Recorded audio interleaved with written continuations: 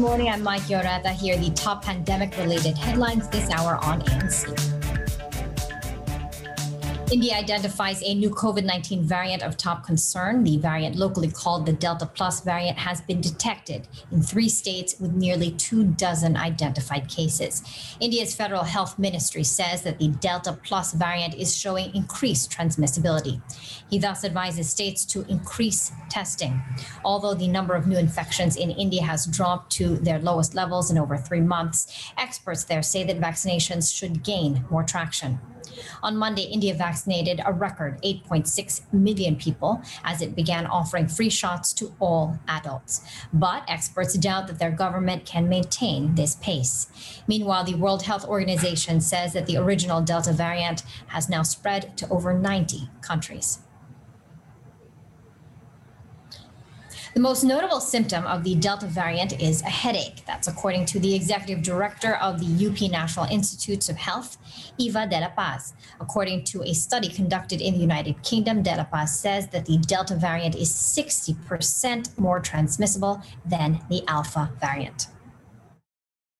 Maraming batang taong nai-infect pero madalas din kasi ay inaakala nila that it's just a bad cold and they tend to not self-isolate. Nakita na sa mga pagpapabakuna ay yung 1 dose ng vaccine ay less effective. Pero kung nakadalawa ka naman ay makakapag-protect pa rin strongly sa mga tao ang may bakuna, lalo na pag 2 doses na.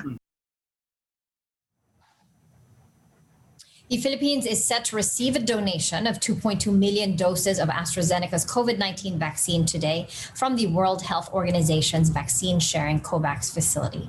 The health department says that this vaccine shipment will be given to healthcare workers, senior citizens, to persons with comorbidities, and to the indigent sector.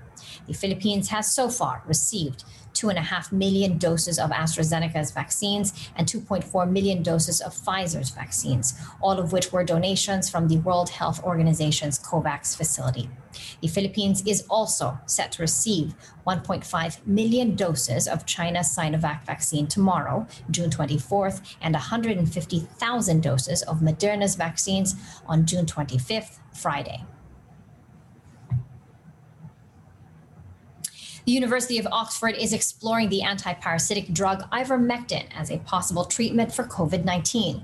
This is part of a study backed by the British government that aims to help COVID-19 patients recover outside of the hospital.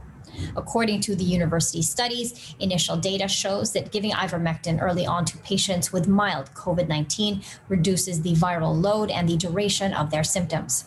However, the World Health Organization, along with European and American regulators, do not recommend ivermectin for COVID-19 patients. Still, the drug is being used to treat the disease in some countries like India. Here in the Philippines, the Food and Drug Administration granted several hospitals a compassionate special permit to use the ivermectin drug on COVID-19 patients. And those were the top stories this hour. I'm Mikey Orata. Please stay safe and keep it here on ANC, the ABS-CBN News Channel.